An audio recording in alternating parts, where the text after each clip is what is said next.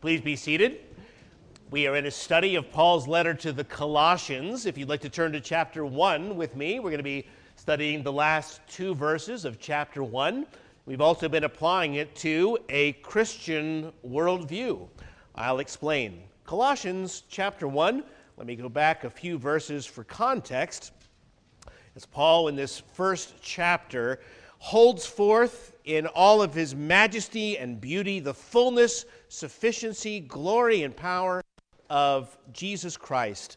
I'd like to read from verse 15 for context to give you the scope of it, but we're only going to be considering verses 28 and 29. But I want to set the larger matter before you. He, that is Jesus, is the image of the invisible God, the firstborn over all creation, for by him all things were created that are in heaven and that are on earth, visible and invisible, whether thrones or dominions or principalities or powers. All things were created through him and for him. And he is before all things, and in him all things consist. And he is the head of the body, the church, who is the beginning, the firstborn from the dead, that in all things he may have the preeminence. For it pleased the Father that in him all the fullness should dwell, and by him to reconcile all things to himself, by him, whether things on earth or things in heaven, having made peace through the blood of his cross. And you, who were once alienated and enemies in your mind by wicked works, yet now he has reconciled in the body of his flesh through death to present you holy and blameless and above reproach in his sight. If indeed you continue in the faith, grounded and steadfast, and are not moved away from the hope of the gospel which you heard, which was preached to every creature under heaven, of which I, Paul, became a minister. I now rejoice in my sufferings for you, and fill up in my flesh what is lacking in the afflictions of Christ for the sake of his body, which is the church, of which I became a minister, according to the stewardship from God, which was given to me for you, to fulfill the word of God, the mystery, which was given to me for you, which has been hidden from ages and from generations, but now has been revealed to his saints. To them, God willed to make known what are the riches of the glory of this mystery among the Gentiles, which is Christ in you, the hope of glory. The part for today. Him we preach, warning every man and teaching every man in all wisdom, that we may present every man perfect in Christ Jesus. To this end I also labor, striving according to his working, which works in me mightily. Amen. Let's pray together. Our Father, once again, we come to you and pray that we would taste and see that you are good. We know that your word is more precious than gold, sweeter than honey, and we pray that you would enable us to treasure it and to taste the sweetness of it as we long to have him preached to our very souls today for true life in his name. We ask it. Amen. One of the biggest changes and challenges in our modern American culture is what's often called these days extended adolescence. Extended adolescence. Have you heard that term? People are noticing that it's simply taking longer and longer these days for people to grow up, especially men. In the United States, people are taking longer, substantially longer than they were just a few years ago to reach the milestones of maturity, things like finishing school or starting a career or business or getting married or having children and so forth. On average, it takes men in particular into their 30s, what used to be accomplished and what many women today still accomplish by their mid-20s. I say this to no one's shame. I'm only speaking about the massive shift of our society as a whole. Now, on the one hand, there are some economic reasons for these delays, such as, for example, the skyrocketing cost of tuition and loans and the declining number of manufacturing jobs in our country. However, on the other hand, this is not just a matter of economics. There has been a profound change that's taken place in our culture's prevailing worldview. So, to illustrate, a former professor at Yale, William Dershowitz, not a religious man, wrote a book called Excellent Sheep: The Miseducation of America's Elite, based on his time teaching at Yale. He marshals a lot of research and quotes to come to this conclusion. Today's system manufactures students who are smart, talented, and driven, yes, but also anxious, timid, and lost, with little intellectual curiosity and a stunted sense of purpose, trapped in a bubble of privilege, heading meekly in the same direction, great at what they're doing, but with no idea why they're doing it. End quote. People these days lack a reason. They need a reason to live. Not having one paralyzes them. People need a foundation on which to build a life and to take on responsibilities for themselves and others at home and at work. And this is what the rising generations say more and more they lack. There's timidity, uncertainty, anxiety, lostness. They're doing something and maybe even doing it well, but why are they doing it? And the part that most people don't actually say out loud is this: why should I grow up? Why should I grow up? Some psychologists have lately been calling this pejoratively the Peter Pan syndrome. Never want to grow up. The more liberal media outlets seem to be, some of them anyway, approving this change in society. There was even an article in the Atlantic called "The Cognitive Benefits of Being a Man-Child." Can't make it up. As one man said, you're only young once, but you could stay immature indefinitely. Well, people may approve or disapprove, but the fact is, life has changed and changed profoundly in America. There are conflicting messages from the media, from our institutions, our schools, our parents, our peers, and young people are just asking the question that the modern secular worldview cannot answer. Why again should I grow up? The Christian, however, is the disciple of one, namely Jesus of Nazareth. And to be clear, the Lord doesn't tell us that we need to hit certain maturity milestones at any particular age. That is not his point. He says, for instance, whether single or married, get after it. Some, he says, have even renounced marriage because of the kingdom of heaven, and he who can accept it should accept it. But there is a purpose for what you are doing. And the point is, he gives us a reason to be engaged, and a reason, therefore, to be mature and to be fruitful, a purpose in whatever calling we have at the present. And so here in chapter 3, in Colossians chapter 3, for instance, Paul addresses those who are in the ultimate dead-end job, who are serving as slaves, and he says to them to work not with eye service as men pleasers, but in sincerity of heart, fearing God. And whatever you do, do it heartily as to the Lord and not to men, knowing that from the Lord you'll receive the reward of the inheritance, for you serve the Lord Christ. My point is that in Christ we are given a reason that in whatever calling or stage of life we may find ourselves, in order that we might be faithful and responsible and diligent and looking unto Jesus.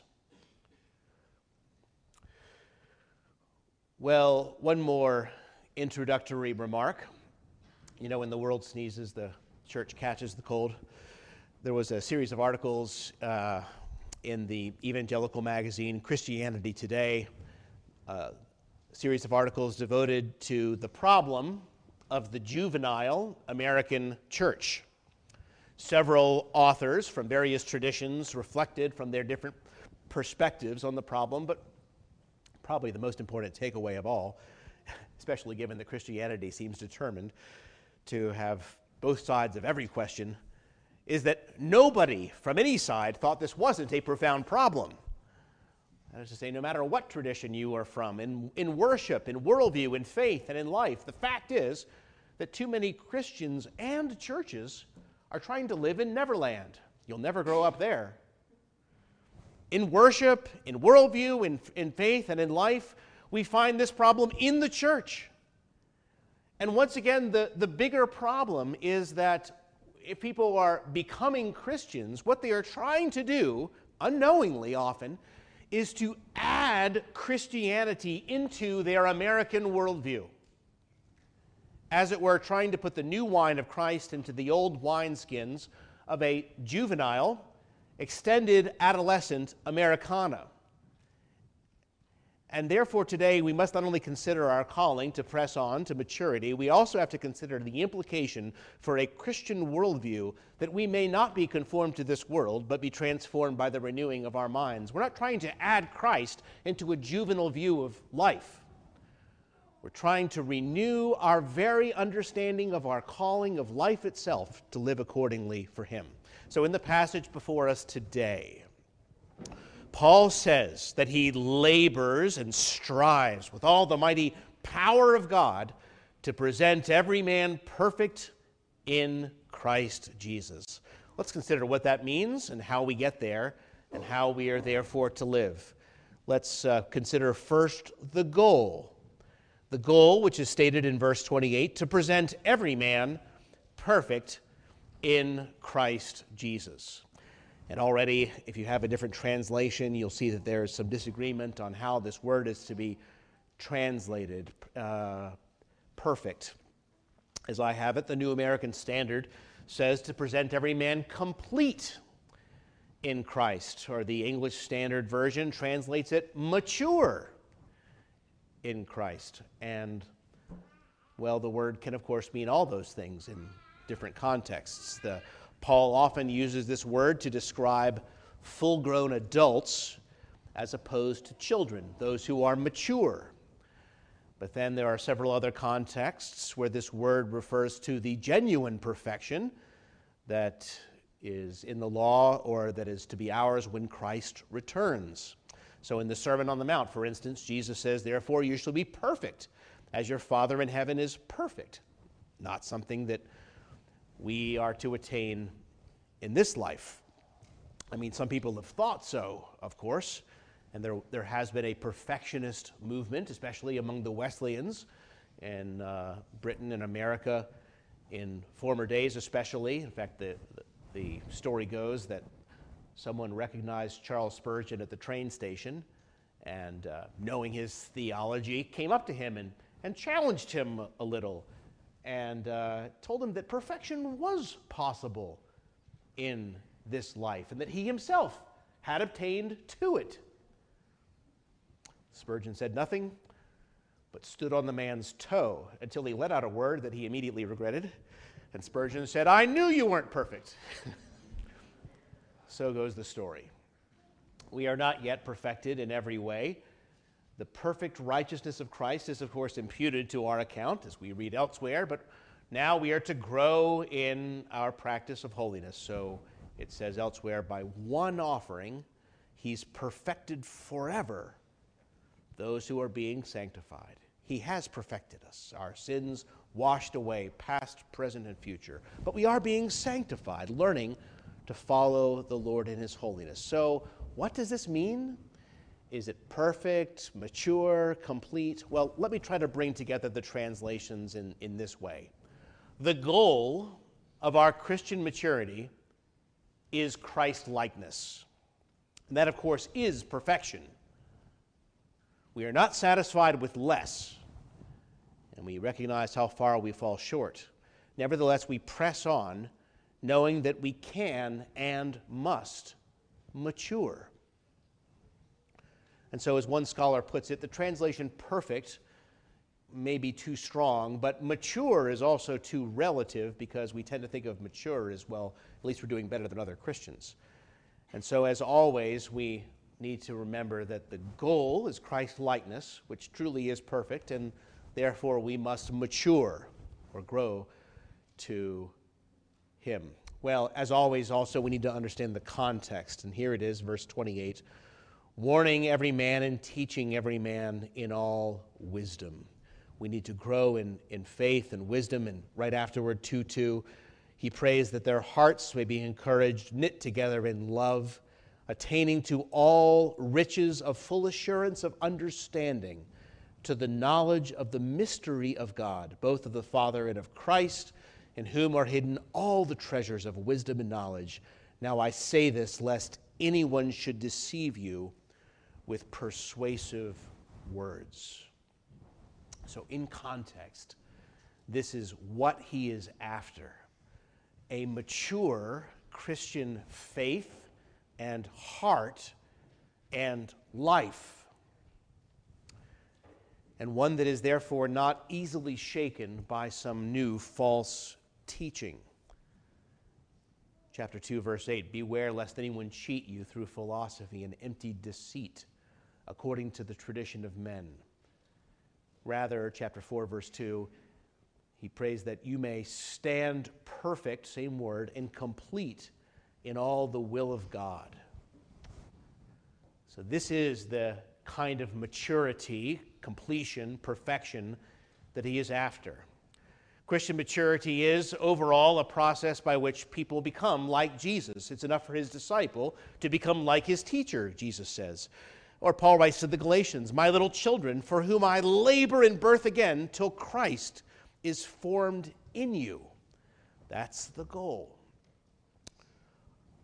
Paul wasn't content for us to make decisions for Christ and then live lukewarm spiritual lives for the next 30, 50 years.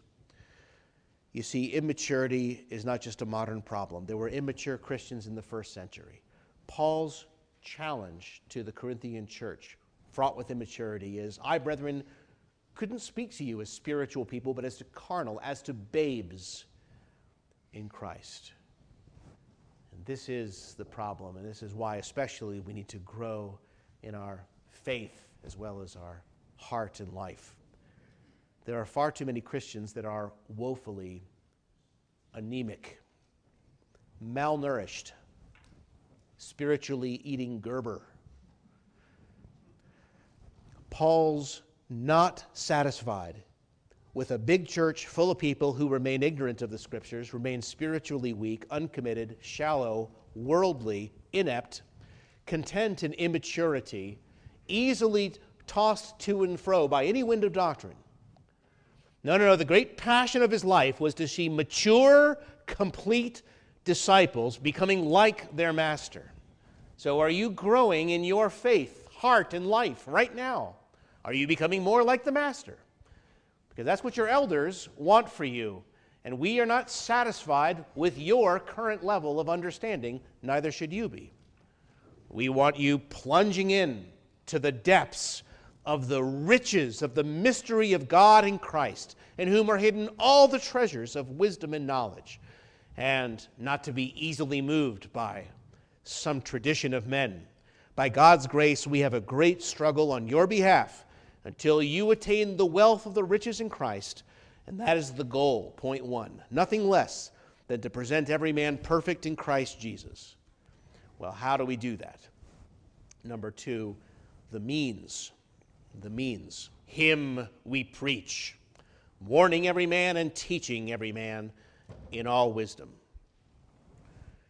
Well, if our goal is to present every man complete, mature, perfect in Christ, then we must proclaim him, that everyone might see his glory, his greatness, his self-sufficiency, because we become like what we behold. As Paul writes elsewhere, we all with unveiled face, beholding as in a mirror the glory of the Lord, are transformed into the same image from glory to glory, just as by the Spirit of the Lord. The heart and the soul of all that takes place here and among us must be, we proclaim him. We become what we behold and what we desire. And when we proclaim Christ to the world and to one another, then we'll be built up and brought to maturity. Then we'll be transformed into the same image. So practically speaking, that means verse 28, warning every man and teaching every man in all wisdom. And you say, well, that sounds like preacher work. Of course, in part, although Paul uses those same words about you in chapter 3, verse 16, as he applies this then to the church. Let the word of Christ dwell in you richly in all wisdom, same word, teaching, same word, and admonishing, same word, one another. Here is your part in the process. Admonishing has the nuance of correcting someone or warning someone who's in error. Paul writes elsewhere, we exhort you, brethren, admonish those who are unruly, comfort the faint-hearted, uphold the weak, be patient with all. Some are faint-hearted, some are weak, but some need admonishing. And the work of every member is to admonish in love. Teaching is the positive side of this imparting truth. Carefully thinking is a distinctive mark of Christianity, so we must be good students of the Lord, Jesus Christ, and be able to teach others. We must learn Christ and delight in the truth of Christ, and if our own hearts are dull or backward, so that our affections maybe haven't caught up with your knowledge, well, we need to tune our hearts to sing his grace. The truth of Christ can't merely be analyzed and assessed. It must be admired and adored. We must be more than students, we must be worshipers, and then we'll be able to teach others as we ought. So the point is, when we read him we preach, warning and teaching every man, we can't just say, well, that's only for preachers or Sunday school teachers or really committed Christians, the spiritual ones. I'm just an ordinary guy. Nothing could be further from the truth. For when we come to the second half of the letter, we realize this is why we all need maturity. We need all to be able to teach every man, to warn every man, to present every man completing Christ. And that's why all occurs actually 4 times in that one verse. Every man, every man, every man. That's the stress, so that everyone's presented complete. Now, one of the things that characterized the so-called mystery religions of Phrygia, where Colossae was, and the later Gnostic Christianity that was to come, what characterized those things is that only special people gained the spiritual wisdom or the secret knowledge that was only revealed to a few. You might have heard of those Gnostic writings, the Gospel of Thomas, the Gospel of Mary, the Gospel of Philip, and so forth. They had a great deal of those. They claimed an oral tradition that had been handed down to them by the apostles. They had what no one else had. They knew what no one else knew. They alone had the fullness of the apostolic tradition, the true elite, the enlightened ones. And here is Paul's true apostolic emphasis. Every man, warning every man, teaching every man in all wisdom, that we may present every man complete in Christ. It's for all of you, every last one. And therefore, discipleship requires not only maturity, but work. Laboring, he says, according to the striving that works in me mightily. This triple emphasis. His power that works in him mightily. Go back to that in a second. But here's the great project of discipleship. The means whereby each individual is not only to be growing, but then using those gifts that God has given him in the service of others as to Christ, to grow up together. Are you investing in the body of Christ? Do you have the maturity yourself to teach and admonish others in all wisdom? The task of helping others move from spiritual infancy to spiritual adulthood, it requires that commitment, maturity, and effort, which can sometimes be as agonizing as raising a natural child to become a level-headed adult. That is the means that he's given. And that's why we need, third and finally today, the power. The power. To this end I labor, verse 29, striving according to his working, which works in me mightily. You need power. The power to change. The power to change others. And this power for our discipleship is God's mighty power, as we read back in verse 11 of chapter 1. Strengthened with all might according to his glorious power. God's great power is at work in our minds and in our lives, so that it not only would be in us, but through us. Paul can say in Galatians 2:20, I've been crucified with Christ. I no longer live, but Christ lives in me. He writes to the Corinthians, I labored more than all of them, yet not I, but the grace of God with me. I labored, but ultimately it was not me. It was the grace of God in me. Or Peter writes, whoever serves, let him serve with the strength God supplies, so that in all things God may be praised through Jesus Christ. We serve, we toil, we teach, we admonish in all wisdom. We labor, we strain by the strength which God supplies, so that we might bear real fruit forever unto everlasting life. This is the power for growth. Now, frankly, some Christians are stuck in the nursery, right? Imagine walking into the church's nursery and there's full-grown, able-bodied, mentally sound adults wearing diapers, sucking on pacifiers. A disturbing thought, but a scenario that plays out in large swaths of juvenile American Christianity, where people are complacent in their immaturity, and the church is complacent as long as the nursery is really big. This stirs us to action by the power of God, to teach and admonish one another unto Christ's likeness according to his striving. Him we preach, and we need to then commit to live life alongside one another. We need to observe faithfulness in the lives of saints more mature than us. We need to model that faithfulness to others. We need to be taught and admonished ourselves by others, and then we'll know how to do the same. And so you see all these words that a juvenile culture is against. Commitment, admonishing to grow, faithfulness, responsibility. This is what is required in order that we might grow in Christ's likeness, to live as disciples. We need to become disciple-making disciples and be satisfied with nothing less, because that's what it means to be a mature follower of Christ. That we also proclaim him, admonishing one another, knowing the truth, loving the truth, walking in the truth, but teaching others the same. Not just some, but every Christian is yours and you are his or hers, laboring and agonizing, giving yourself to one another, absorbing ourselves in these things, knowing that the sovereign power of God himself is mightily at work within you.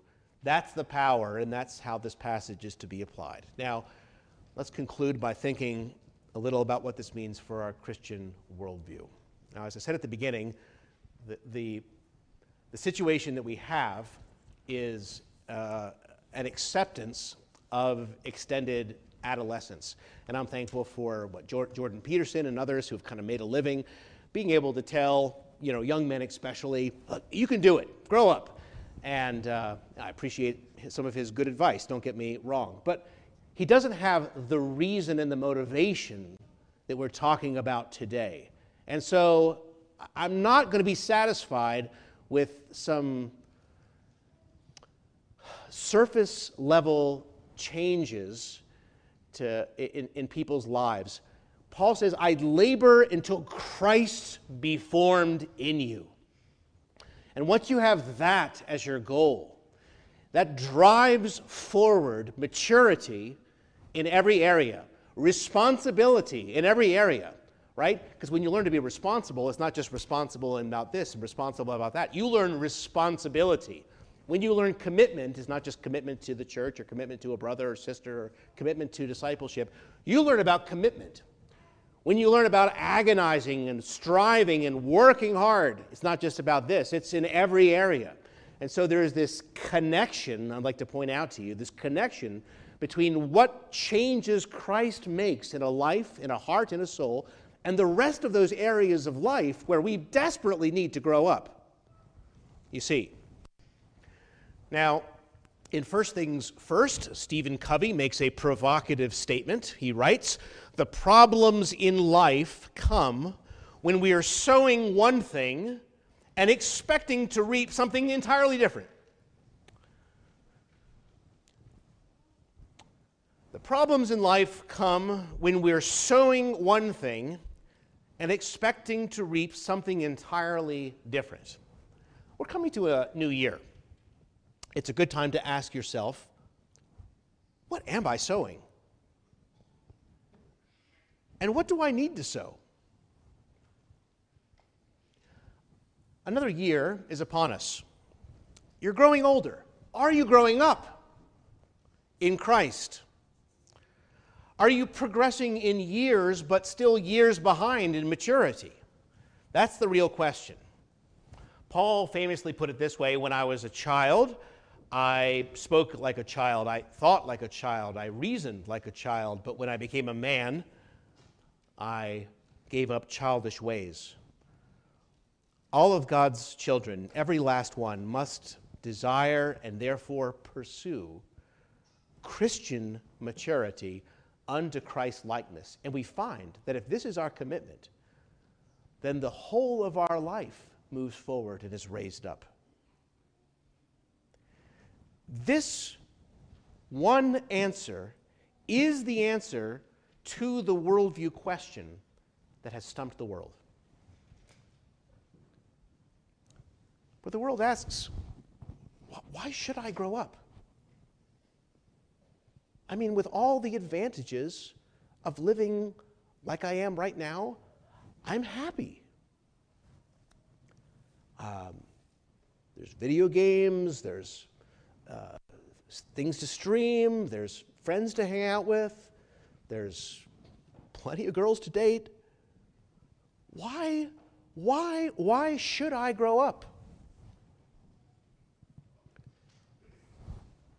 And then we come to a passage where we realize that it's not just grow up, it's grow up into Christ. And that this is essential, this growing up is essential to your new and everlasting life in Him. Something that will glorify God, be good for other Christians, guard us against error, be rewarded at the end, and much, much, much more. And you see how the spiritual maturity relates to the maturity in other areas, right? Let me give you a concrete illustration. I mentioned to you some weeks ago that man from Dallas who grew up in the slums of Dallas. He on the video, he walked by the apartments where he grew up and was raised, now condemned and empty, but then full of crime and drugs and prostitution. And he pointed to all the buildings and he said, in all of these apartments, I didn't know of one single marriage. And that's where that man also lived. He lived his life for himself for years until something happened to him. That through a friend, he came to know the Lord. And it was a revolution for him, and not just for him. Nobody said a word to this man.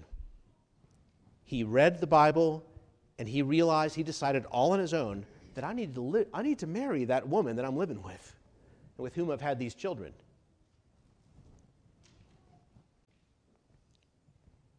And he needed to start caring for them and not drinking all of his money away. And not only did he join the church, he started a ministry to people like him later who grew up in pain and brokenness and immorality and total irresponsibility. Because, why? He had a purpose for living. He had a reason to go on. Now, the Bible has a lot to say about maturity.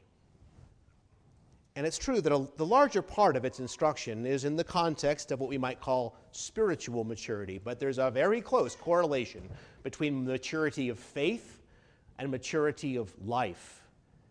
And the young man who lives a childish life is very unlikely to possess spiritual maturity or to display mature character. And this is ultimately where people need to begin. This is where you need to begin, not just to hit those milestones in life. Young men, make your bed. You can do it, says Jordan Peterson. Well, fine, that's good advice. But I'm telling you that you need to mature in every way. And at the root of that stands one mighty power that is in Jesus, in whom are hidden all the treasures of wisdom and knowledge. One aspect of the maturity cannot be isolated from the other aspects of maturity. You cannot expect to grow in your faith or character while you are immature in other things, like even in your time and activities. See, it goes both ways. You give all your time, your attention to various other activities, light and transitory things, you're not going to grow spiritually as well as in other areas. So consider what you're passionate about, whether you're allowing lesser things to have undue prominence, and realize that in everything he is to be preeminent. Christ is to be preeminent. I need to stop putting undue time and attention and money into lesser, worthless pursuits. I mean, not to pick on college students, but the average college student devotes now, according to the latest study I saw in 2019 anyway, 10.5 hours per day to looking at a screen. It's astonishing. Now, I mean, probably includes schoolwork, right? But 10.5 hours to looking at a screen, 90% of college students feel overwhelmed with all they have to accomplish. And you see the problem. The problem is that if you're going to grow, you're going to have to put your mind to it. And not just to hit certain milestones, but to have a reason to live. One that gives you purposes and priorities. So that you must constantly be pursuing and achieving greater measures of maturity in all of life, not just one or two. You need to make a commitment to grow up into Christ, and then you will find everything as it ought to be. So in Paul's first letter to Timothy, he exhorts him this way: let no one despise you for your youth, but set the believers an example in speech, in conduct, in love, in faith, in purity. The old mentor then writing to his young protege to encourage him to display maturity beyond his years. That'll make him take notice. While church and even society may have low expectations of young men, Paul's are very high. And while immaturity might offer the illusion of ease and comfort, I tell you, it overpromises and underdelivers. It keeps you from living, certainly from living as Christ redeemed you to live. And that is why, in conclusion, I want every one of you, especially in the coming year, to double down on the effort toward growth to maturity. Not just the young, certainly not just the young men, all of you.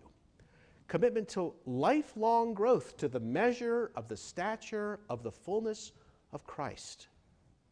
That's where we're headed. A runner cannot stop competing until he's crossed the finish line. And a Christian can't stop maturing until he at last beholds his Savior's face in glory. And then, perfect in Christ Jesus forever, we will have arrived. Not until then. Say with the Apostle Paul, I press on, to lay hold of that for which Christ has laid hold of me. Let us pray. Our Father in heaven, we know that your word is indeed at times not just teaching to us, but admonishing or warning to our souls. We pray that therefore each one being addressed here, every man, that every man may be presented complete in Christ, mature, to the measure of the stature of his perfection. To this end we labor and strive. And so it is, Father, we pray that you would bless this word to our hearts and to our lives. We confess that it is too easy for us all, me very much included, to give no attention to the things which need the most attention and to be distracted by lesser things.